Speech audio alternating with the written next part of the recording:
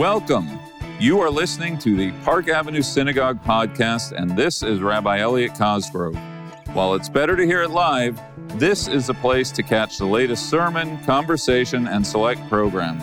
If you like what you're hearing or want to learn more about our community, check out pasyn.org. And don't forget to subscribe wherever you get your podcasts to get a notification for our next episode. Enjoy and see you in shul.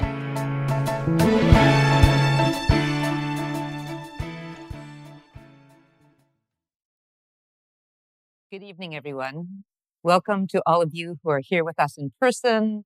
Welcome to all of you who are joining us online. We're so delighted you could be here this evening with us for this very important conversation about what's happening in Israel.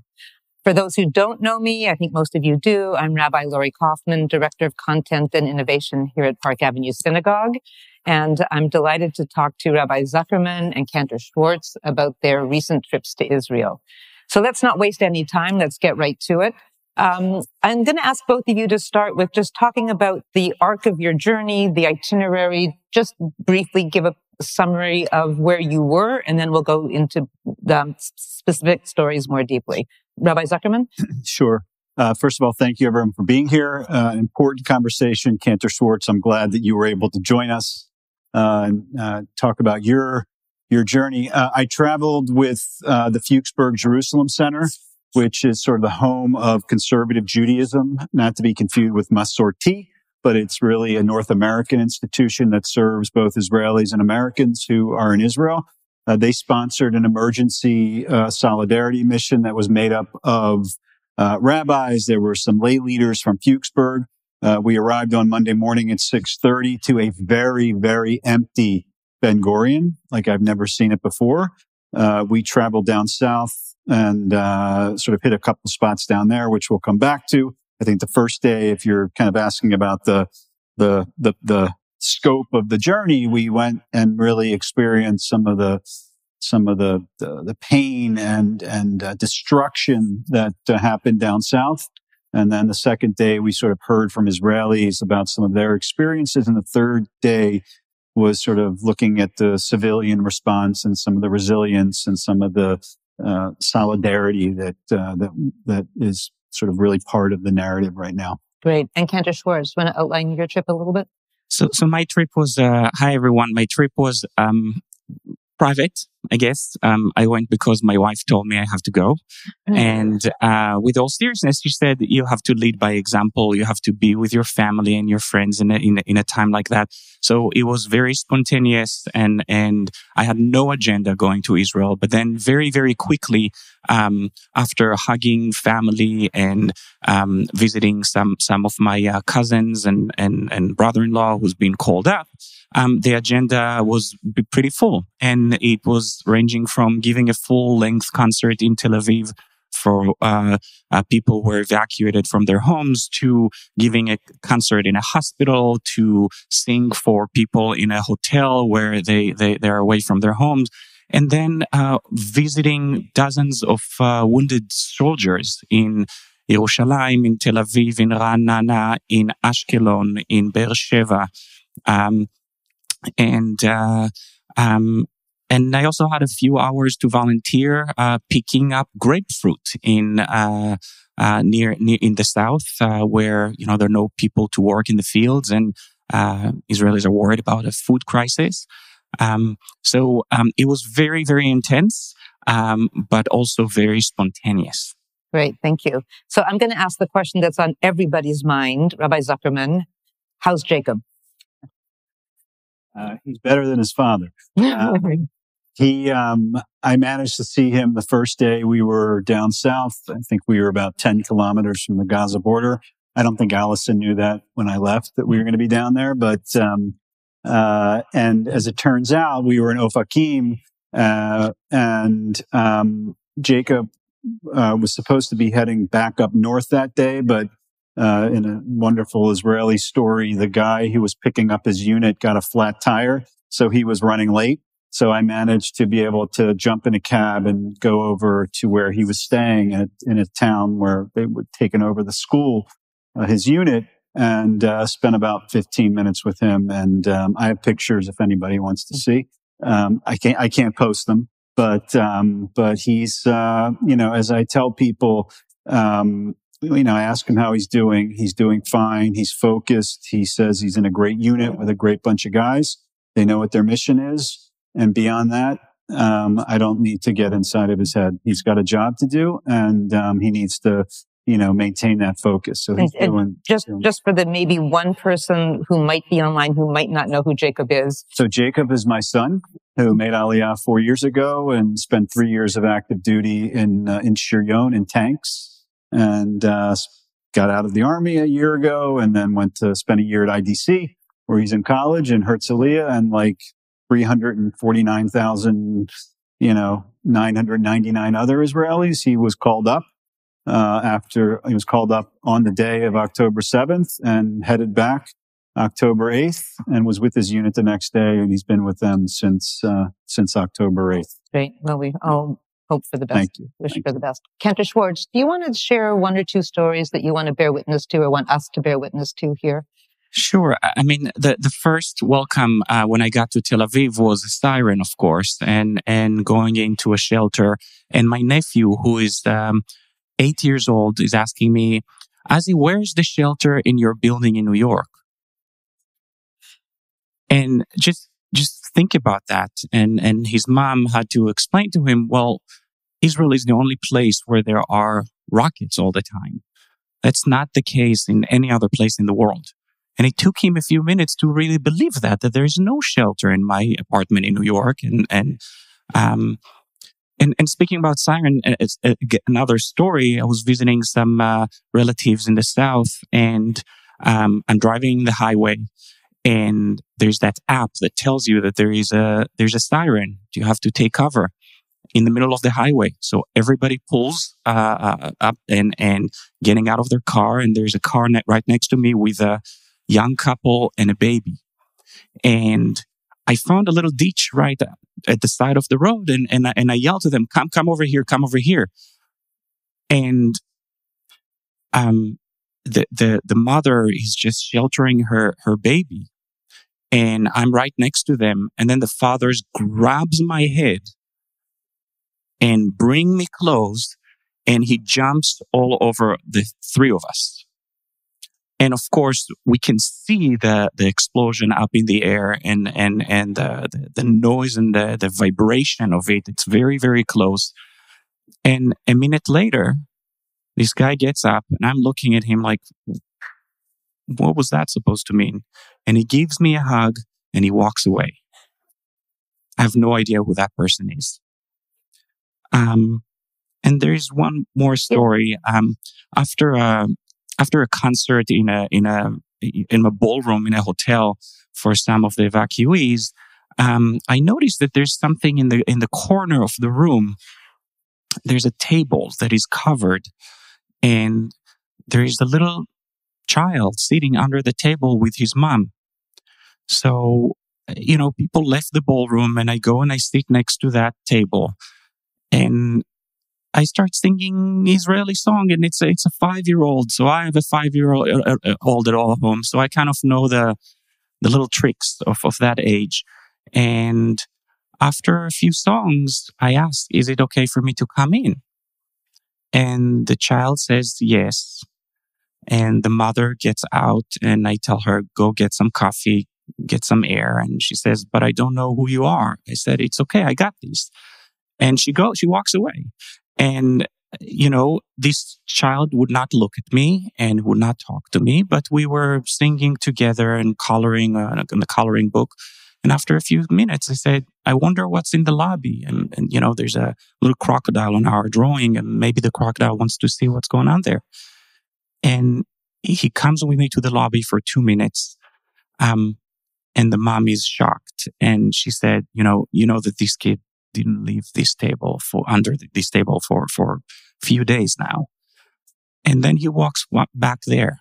And again, this is a child from one of the kibbutzim that actually were able to survive with no harm because they had a very good preparation. But you realize how traumatized everyone is. Wow. Rabbi Zuckerman. Wow, Cantor. So I really didn't know much about what we were going to be doing when we got there. The itinerary was loose. It didn't really matter what we were doing, actually. And so after that first day, I broke off in the morning to just go see my son for 15 minutes, and then the cab driver waited for me, and then he drove me to where we were meeting the bus because we were going into the Gaza envelope. I got in the cab, we drive, we find this junction, but there was a security check there, and they wouldn't let us through because only army vehicles and people who live there were allowed into this area of Gaza, what they're calling the Gaza envelope. And so they, I texted our people. They sent back a military vehicle to get me, and then I get there, and they're handing us vests and helmets to go where we're going. And they have like a army vehicle behind us, like a gunner truck behind us and in front of us. And I'm thinking to myself, like, what am I doing here, right? Like, where, like, I didn't feel they would take us someplace unsafe, but it wasn't clear to me why we were going where we're going, which was to Kibbutz Be'eri, which is one of the kibbutzim that was attacked, and a large number of people were killed and taken hostage. We're actually going to hear from someone tonight whose sister is being held hostage. But we get there, and we're walking through the kibbutz, and the place is teeming with Israeli soldiers. And I think there was like a moment of levity where I'm like looking at these guys who are kind of laughing at us, these Americans who are wearing helmets and vests, and they're just kind of lounging around. But the reason we went was because they wanted to take us to see some of the sites of destruction. It was very deliberate. And they took us into homes that were blown out and destroyed. And there were dried pools of with knives still there. And the soldiers who were taking us through, who were 19, 20, their job is to go through these homes and to find bodies. And when they can't find the bodies because those bodies had been incinerated, they would find pieces of bones. And he points to a large pool of dried blood, and he says, there was a woman who was murdered there. I'm sorry for being graphic, but this is what we were tasked to do. She was murdered, she was mutilated, and then she was set on fire. You're here because you need to tell this story. And then he took out, towards the end, we went into a couple other, buildings, all the same stories. And then he takes out a binder, and he starts showing us pictures of people who were murdered. And he said, this is your responsibility. You need to go back to your communities and you need to tell people what happened. And that's why we went there. We were there to be witnesses, right? The theme of the trip for us was Achdus and Edus, right? Like to be in solidarity with the Jewish people and to witness what had happened. And as far as I know, we were the only group, amazing act, to the Fuchsberg managed to get us down there. There were a lot of rabbinic groups on the ground that didn't go down there. And I said this in the email to the community. I saw things I will never forget. I teach these things. I teach about crusades and pogroms as something that happened, 100 years ago, 1,000 years ago. And it's happened in Israel where it wasn't supposed to happen.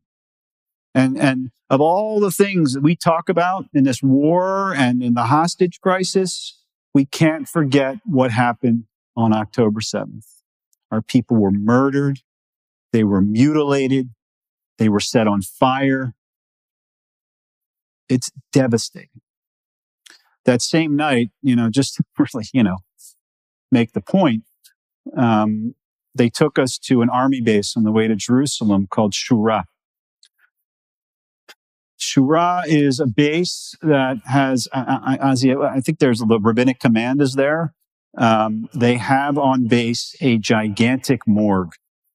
And any soldier that is killed in combat is taken to Shura to be identified, because oftentimes soldiers are in bad shape, especially on October 7th. In this case, all the civilians from October 7th came there as well, because they do DNA identification, all kinds of things that are happening there, including the purification, the tahara of the bodies.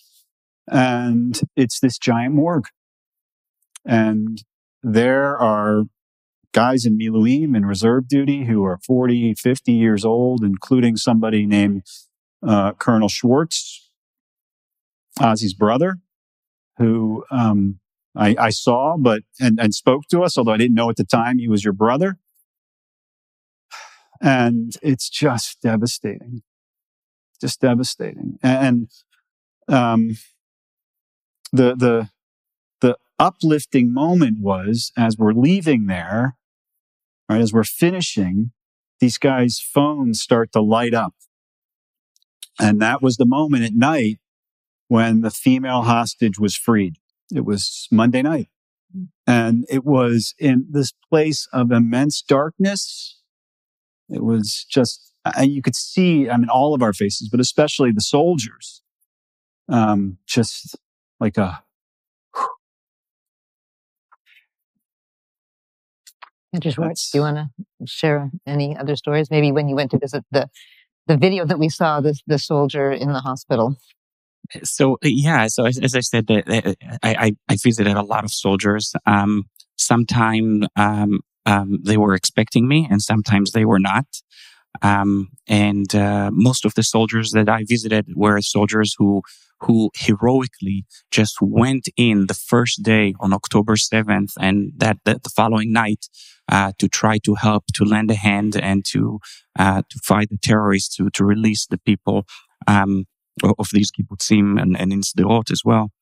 That particular soldier, someone in a previous visit realized that they like Cantorian music. And that person asked, how come you like Cantorian music? This is a thing for old people. No offense.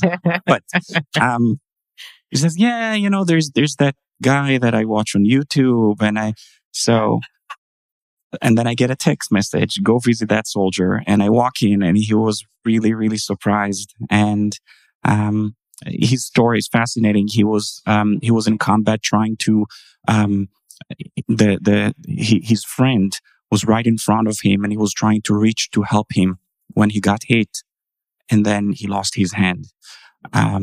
It was hours until they were rescued. And I said to him what I said to many soldiers. I said, your job is to get better and get out of this hospital. And then you're going to be my guest and we're going to hit the best nightclubs in New York City. And his dad calls me the next morning saying, you have no idea. My son wouldn't stop talking about New York. And you've given him something to look forward to because they are so devastated. There's nothing good. There's nothing good about this war. There's no plan. There's no vision. There's no leadership. There's no hope. It's really, really bad. Can I share an uplifting story? Please. All right. So, like all good things, information is gleaned and good stories come from taking cab rides in Israel. And I jumped in a cab. I was going someplace and, the cab driver, say he was in his 50s, 60 something, Israeli guy asked me where I was from. I tell him I'm from New York. He's like, why are you here? Right.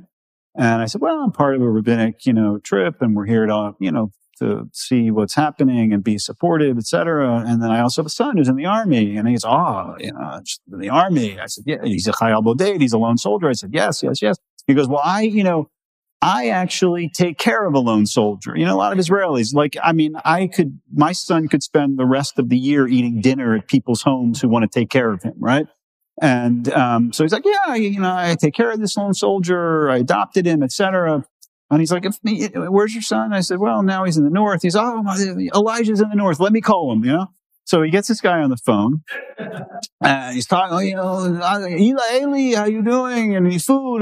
He's like, I've got someone in my cab whose son is in the north, and now please speak to him, And I'm like, hey, nice to meet you. And he's like, well, things are quieter in the north, and I think everything's okay, and blah, blah, blah. And it was just a great moment, like only in Israel. And of course, the guy gives me a card and he said, if your son needs anything, right, I will drive dinner up to him. I'll take him clean socks, whatever your son needs. And it's just, amidst all the doom and gloom, Cantor, that you're talking about are human beings who are coming together and in unbelievable ways and support one another. In ways that will just both break your heart and give you hope, right? Rabbi, you said that everywhere you travel, we were talking about this. There's that slogan, Yachad Nenatzeach, or Beyachad Nenatzeach, or Yachad Menatschim, which means together we will win. And it's really inspiring to see how people are coming together. Even Israelis organizing themselves. On my third trip, day of the trip, I had something that never happened to me in Israel. I got someone is texting me an Excel spreadsheet that doesn't exist in Israel, with names of soldiers, what rooms they are, who visited them last. People really organize themselves and support each other. Everyone is in it. Everyone's trying to help in any way they can. I said that I was going to pick up some grapefruit. It's unbelievable. It's 7 a.m. in the morning. You get a text message the night before. They tell you who you're going to work with, who's the owner of that field, how to get there, and I show up at 7 a.m. in the morning in a field, and I thought, there was no one there. And then I approach with the car that I rented, and I see 30 cars parked quietly inside the orchard. And there are some older ladies from Tel Aviv who came to work in the fields. And in 3 hours, quietly, it's all done. And people hug each other, they support each other. It's really, really inspiring. Yeah, I just want to set the context of what the Cantor's talking about. You've got all of the agriculture that needs to be harvested, and there's nobody to harvest it. So what happens? You've got a volunteer army who's trying to pick fruit and vegetables that needs to be harvested. 80% of Israel's vegetables are coming from the south. Correct. And it gets, there was one day in the cafeteria in one of the hospitals, someone invites me to have a falafel, and there's no salad. It's like not having ketchup here when you go get some food, right? It's really bad. There's a real crisis. Right. And actually, Rabbi Zuckerman, you told me that you met with an organizer who had been organizing the protest. That was a pivot for them, right? So it's called the Jerusalem Civilian Command Center, onelevjlm.org. We'll talk about this tomorrow as well, and we're going to put it up on the website. The protest movement was basically living on WhatsApp. And that's a lot of the ways that people are organized. And once October 7th happened, the protest movement, remember, these are hundreds of thousands of people coming out for protest, immediately pivoted, recognized you can't be protesting when there's a war on. And as the Cantor said, the civil society comes together, they immediately pivot. And at least in Jerusalem, I know there's one in Tel Aviv, they create this Jerusalem Civilian Command Center. It's at the theater school right by Beit Am, right where, Eichmann was put on trial, as a matter of fact. It's that complex. They took over a theater school and a theater, and there is like an Amazon distribution center happening around the clock, that is providing food, clothing, toiletries. Initially, it was set up like 80% soldiers, 20% evacuees. That equation is basically flipped now as the army gets its bearings and, people have things they need. But now it is this massive civilian lift filling the void where the government wasn't, happening by the same people who were protesting, are now, and they need supplies, they need money. I mean, it's an unbelievable place and an unbelievable effort that's happening. And it's all civilian led.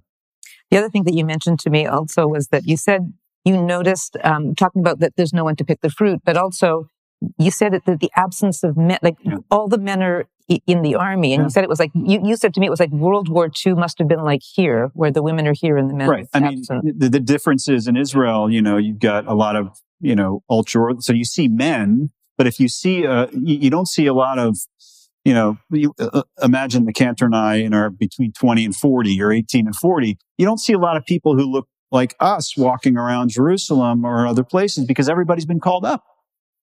You've got 350,000 soldiers mobilized. So it's a little eerie walking around and not seeing the population you're used to see. Or I'll give you one example of it. There's a bookstore in Jerusalem called Pomerantz. It's right by Ben Yehuda. I've been going there for years, and I walk in, and an older woman was working the store. It's the wife of the man who founded the store, who sadly passed away recently. Her two sons took over the place. They're not there. Why? Because they're with their units. So she steps up and is running this bookstore all over Jerusalem. And I suspect Israel, you've got situations like this because people have been called up. Cantor Schwartz, you mentioned to me there were a couple of themes that you sort of came back with. Do you want to share what those themes are? Yeah, so I think we did talk about the war everywhere. You really can't hide from it. Everyone's is in it. That's one theme. The other theme that we talked about was the devastation, the trauma, the long-term effect that these events are going to have on Israelis. My sister, you mentioned my brother. I have a few siblings, but it's my younger brother and one of my older sisters who are really involved in this. She's the head of psychiatry in Ichilov in Tel Aviv. And the stories and the idea that weeks later, there are these kids who were partying and have seen what they have seen, and now they're coming in, they're being hospitalized because they realize that they're not right and they need help. It's going to take a long time to restore a basic sense of personal safety, right? People are carrying water and food with them everywhere. It's going to take a while. But the other theme that we didn't talk about, and we also, of course, talked about the theme of people coming together and supporting each other, is I was really surprised to see the relationship between Jews in the diaspora, you, us, and Jews in Israel. A connection that was kind of fragile for quite some time. And there are huge signs in Jerusalem saying thank you with the face of Joe Biden, President Biden, right? There are so many people who in Israel who now see American Jewry and are grateful, and they are aware of the work that you are doing here, that we are doing here, and they appreciate, they realize they cannot win this war alone. And likewise, I was overwhelmed receiving so many messages from people from our community that it was so meaningful to them to know that I was in Israel. And I have to be honest, I did not expect that. That was a private trip. I went to see my family. I know that we're all concerned here, but I've never realized the power of really understanding that we share a common fate, we share a common mission and responsibility now. And I hope that this will continue. Cantor, you said something, I just want to put an exclamation point on it. When we were at Hadassah Hospital, they were talking about some of the mental health challenges, and they were saying that there's a real shortage of social workers in Israel. That's what I didn't know about. And it's going to, when I'm thinking about, my cousin sent me a message that there was a young man who died, was killed up north. He was a soldier. He was in my son's sort of group that entered Israel, and they were in IDC together. And he went to the funeral. And my cousin said, he'll cry later, right? He's got work to do, and that later is going to come. And it's concerning to hear that there might not be the sort of scaffolding to support what the mental health needs will be. And that's just something for us to keep in mind. And about Israelis, to a person we met with, the gratitude they expressed that we were there was unbelievable. That we came, that we stood with them, right? Because remember, there's a feeling, even here, of loneliness, of isolation, and that we picked up and we came. Every Israeli that we spoke to or spoke to us was deeply moved by our presence. The one thing we haven't mentioned is the hostages, really.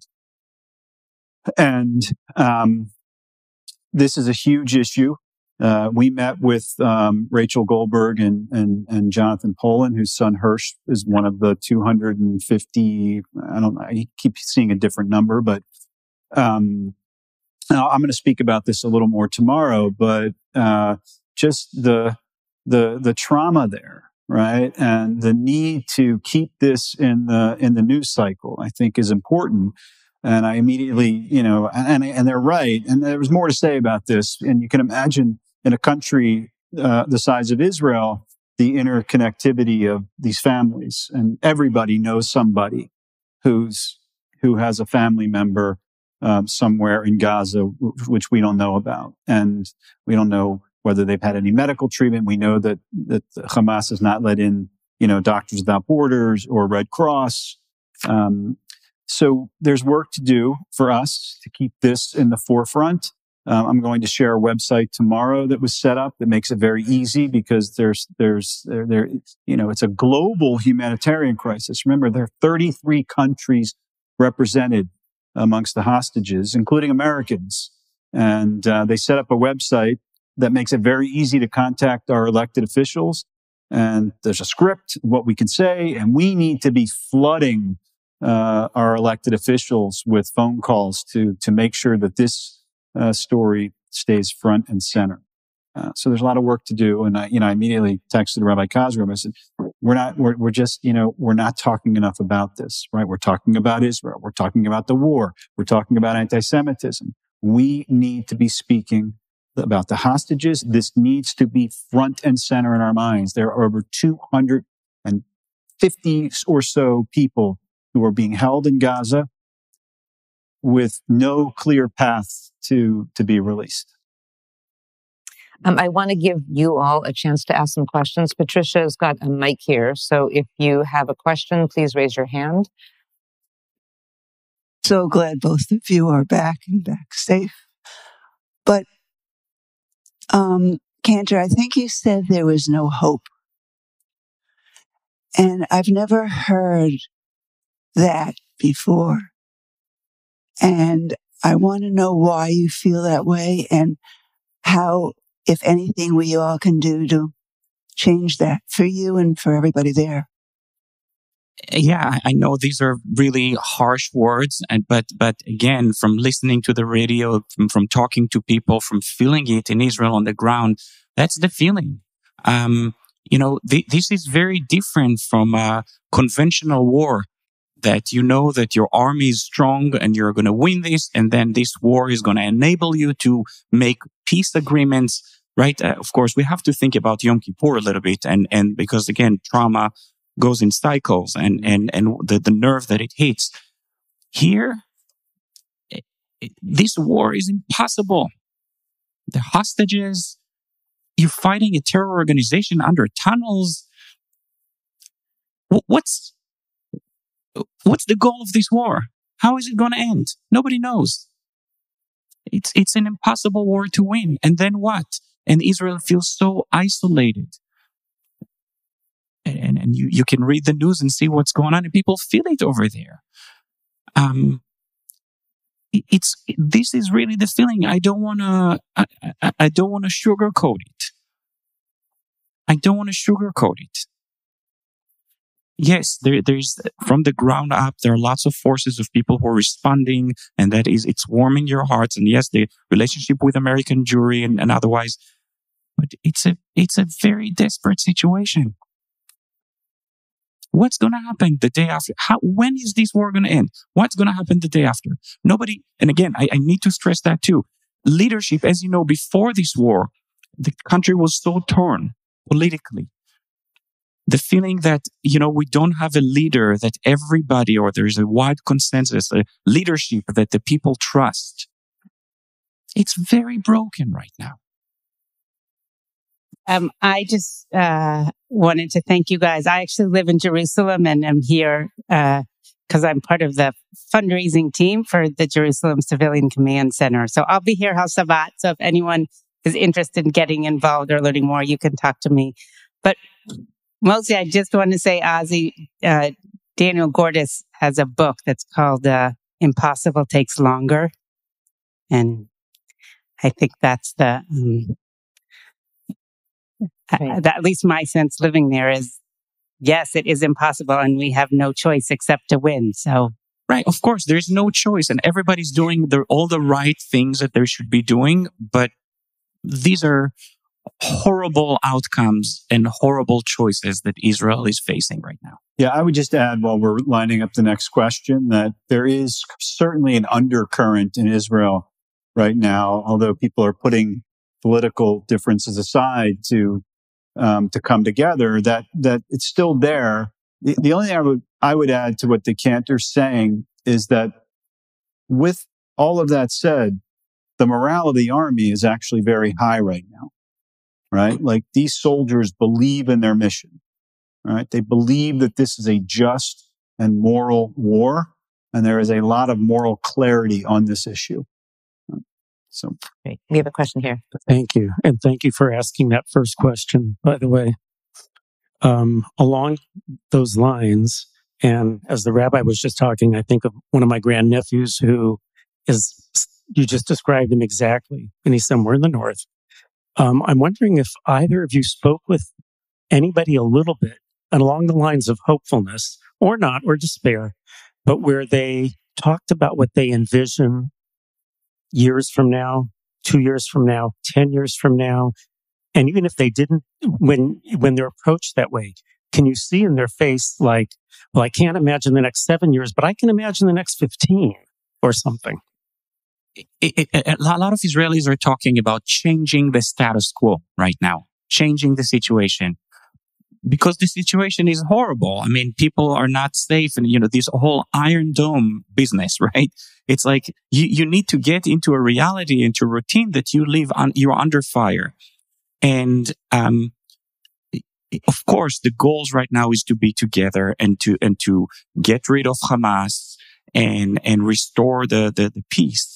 Right. And rebuild those communities. But there is the reality. There is a very, very difficult reality we're dealing with. So a lot of Israelis are saying, look, the most we're going to get here is 5 more years of quiet.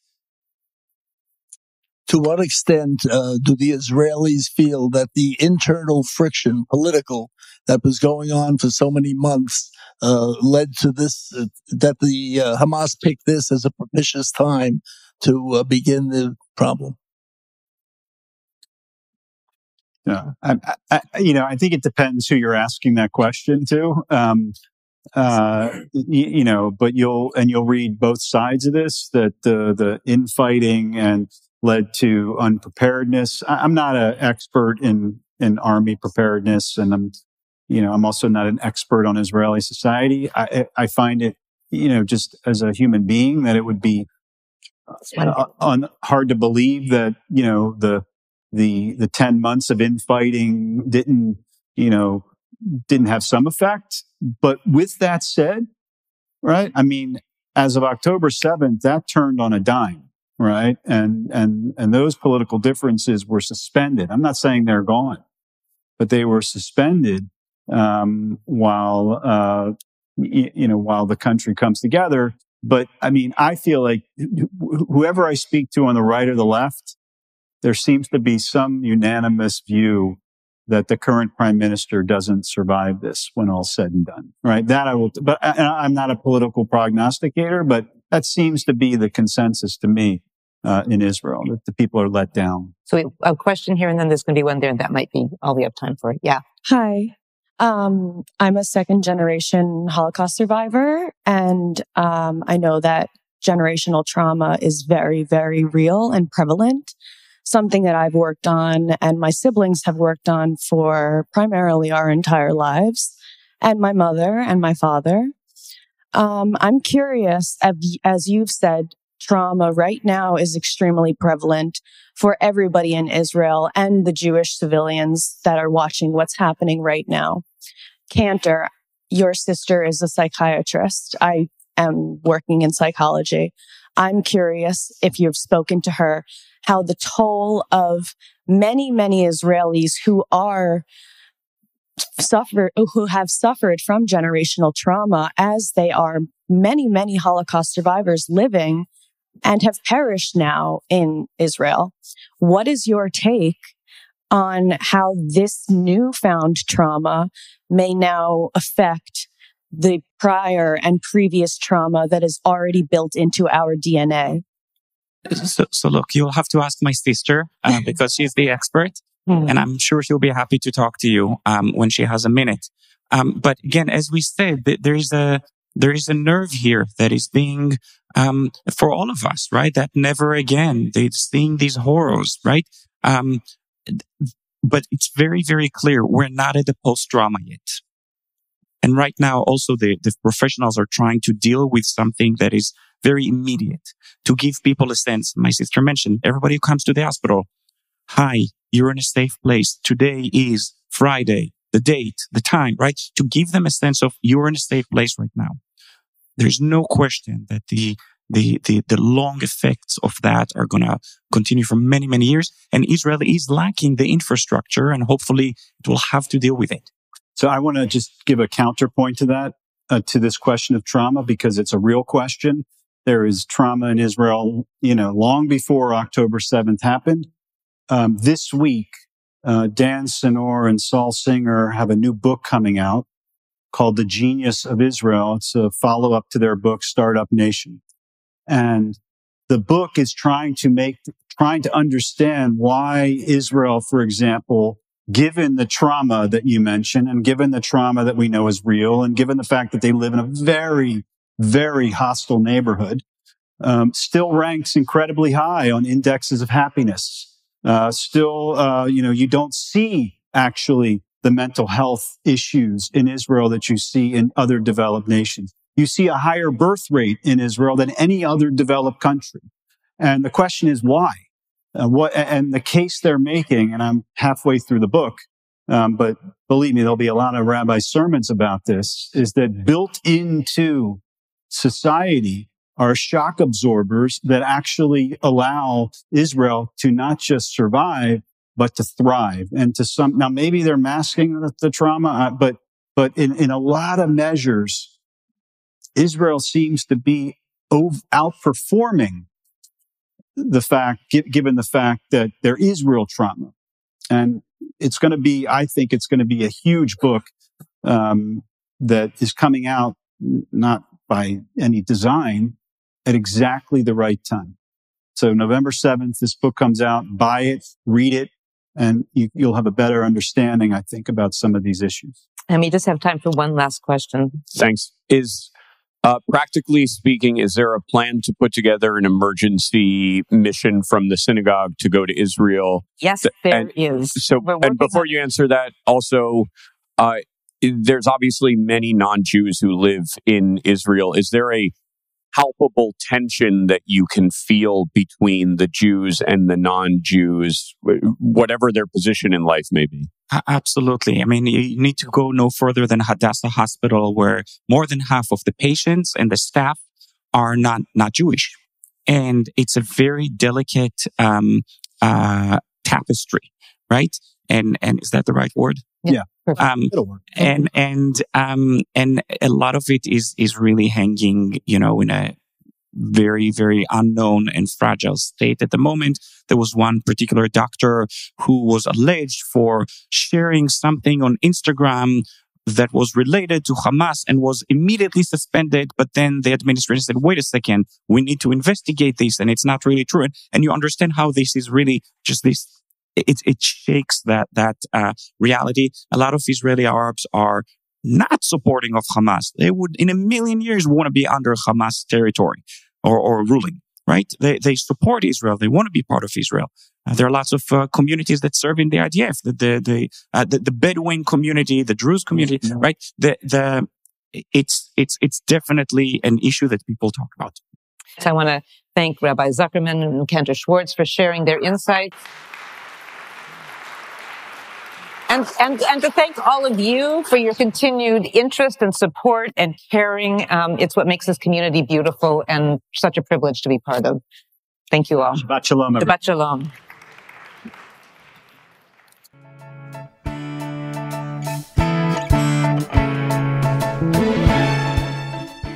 Thank you for listening to the Park Avenue Synagogue podcast. If you enjoyed this episode and want to learn more about our community, check out pasyn.org.